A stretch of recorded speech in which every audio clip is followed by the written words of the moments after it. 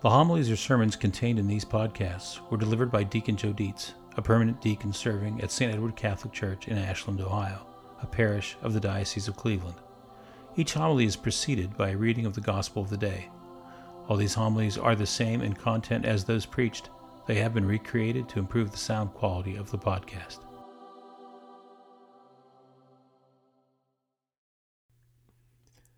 A reading from the Holy Gospel according to Luke. A Pharisee invited Jesus to dine with him, and he entered the Pharisee's house and reclined at table. Now there was a sinful woman in the city who learned that he was at table in the house of the Pharisee. Bringing an alabaster flask of ointment, she stood behind him at his feet weeping, and began to bathe his feet with her tears. Then she wiped them with her hair, kissed them, and anointed them with the ointment. When the Pharisee who had invited him saw this, he said to himself, "If this man were a prophet, he would know who and what sort of woman this is who is touching him, that she is a sinner." Jesus said to him in reply, "Simon, I have something to say to you." "Tell me, teacher," he said. Two people were in debt to a certain creditor. One owed 500 days' wages, and the other owed 50. Since they were unable to repay the debt, he forgave it for both. Which of them will love him more?" Simon said in reply, "The one, I suppose, whose larger debt was forgiven." He said to him, "You have judged rightly." Then he turned to the woman and said to Simon, "Do you see this woman? When I entered your house, you did not give me water for my feet, but she has bathed them with her tears and wiped them with her hair. You did not give me a kiss, but she has not ceased kissing my feet since the time I entered. You did not anoint my head with oil, but she anointed my feet with ointment. So I tell you, her many sins have been forgiven, because she has shown great love. But the one to whom little is forgiven loves little." He said to her, "Your sins are forgiven." The others at table said to themselves, "Who is this who even forgives sins?" But he said to the woman, "Your faith has saved you. Go in peace." Afterward he journeyed from one town and village to another, preaching and proclaiming the good news of the kingdom of God. Accompanying him were the 12, and some women who had been cured of evil spirits and infirmities. Mary, called Magdalene, from whom 7 demons had gone out. Joanna, the wife of Herod's steward Chuza. Susanna, and many others who provided for them out of their resources. The Gospel of the Lord. A grandmother shared a story with me about a time when she was watching her 2.5-year-old granddaughter. The girl's mother was in another part of the house, and Grandma was helping the little girl wash her hands in the bathroom. This child was standing on a small stool so as to be able to reach the water, and when she went to climb down, she slipped and fell, hitting her head on a heater vent. She got a small cut and a bump, but as you can imagine, she began to cry and scream and got very upset. Upon hearing the child scream, the mom came running into the room, scooped up her daughter in her arms, and held her close, hugged her, kissed her, and comforted her. She spoke to the child words of love and support. She gave attention to the wound as well, but mostly just attempted to overwhelm the little girl's upset world with the love and comfort and security of her mother.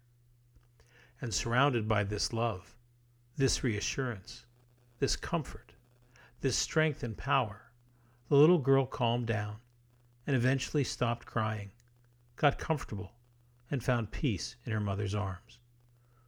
The mother loved her daughter, and that child experienced firsthand, up close and personal, undeniably, the love of her mother. When the child fell, the mother did not say, you know the rule, no crying in the house. The mother did not say, "Mary, I told you not to bleed in your good clothes."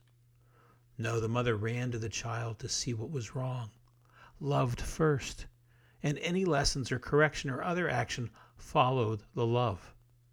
In this way, the child learns to trust, to depend on the love of the parent, that unconditional, dependable, undeniable love. And it is through this experience of the parent's love that the child itself learns to love. First to love its mother and father who feed, care, comfort, and protect it. Then slowly, surely, the child learns to love other family members, and eventually friends, and others outside the family because it first experienced unconditional love from a powerful source of abundant love. And because the child has learned love from the parent, the child loves the parent and wants to please the parent by living according to the parent's desires. The most important thing isn't the rule, but the love. The child does not try to earn the parent's love by following the rules, but follows the rules because he or she has already been loved by, is loved by, and loves the parent. In the first letter of John, chapter 4, verse 10, it is written, "In this is love, not that we have loved God, but that He loved us." We are not called to earn God's love by obeying some set of rules, but we are called to know the love of God in faith and be transformed by that love into a people that loves not because God tells us to love, but as a result of having experienced the overpowering, all-encompassing love of God. Just as a child learns to love by being loved, so we are called as children of God to love by being loved.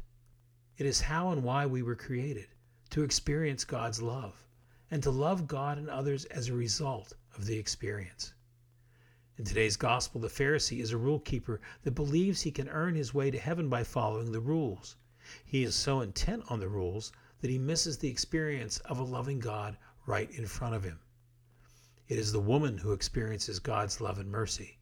She knows in faith that in spite of her sins, that God forgives her, and that experience of God's unconditional love first reduces her to tears and then leads to her own outpouring of love for Jesus, God who loves her so much. She does not wash and anoint Jesus' feet to earn his forgiveness.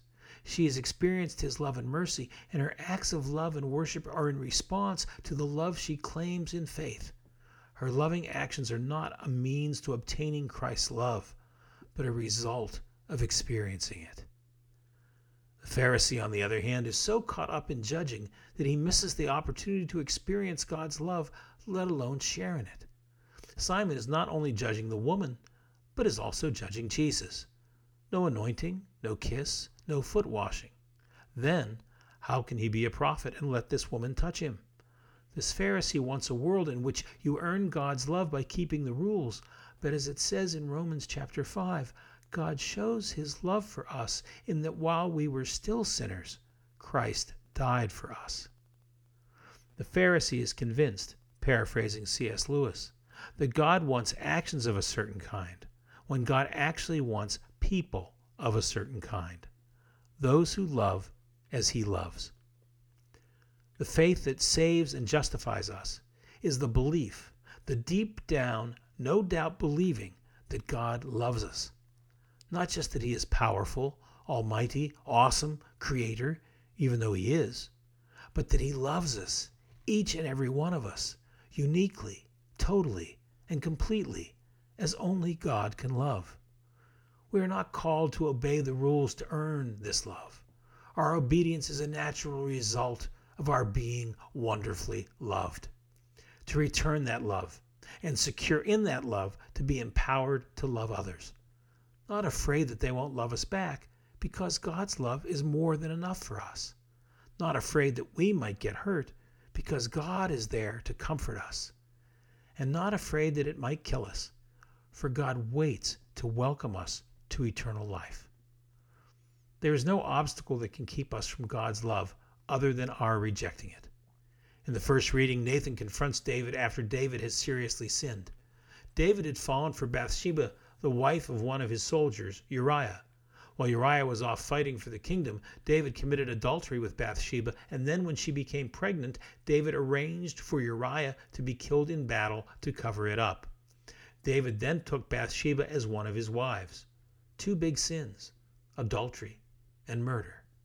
But even though David has separated himself from God by these sins, God does not stop loving David, but sends Nathan to call him back, to repent and receive mercy, to return to his love. But the Lord didn't say to David, "You broke commandments 5 and 6. The Lord reminds David of all he has done for him, how the Lord loved him.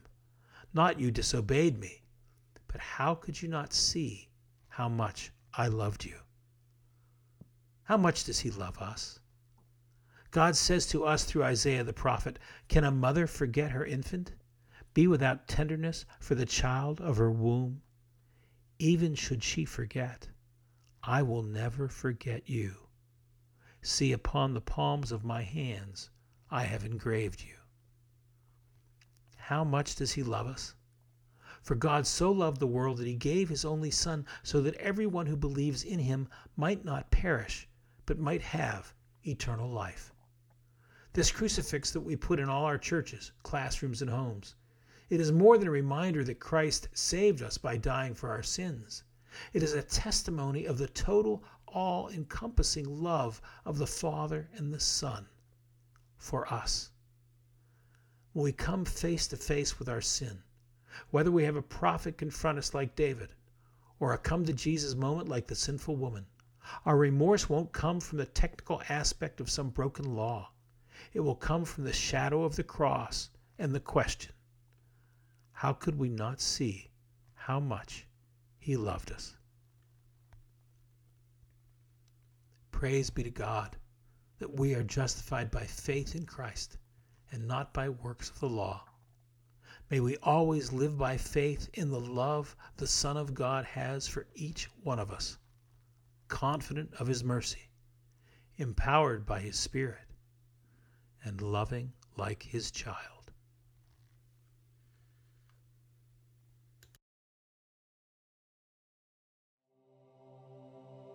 Send questions or comments regarding this podcast to deaconjoe2017@gmail.com.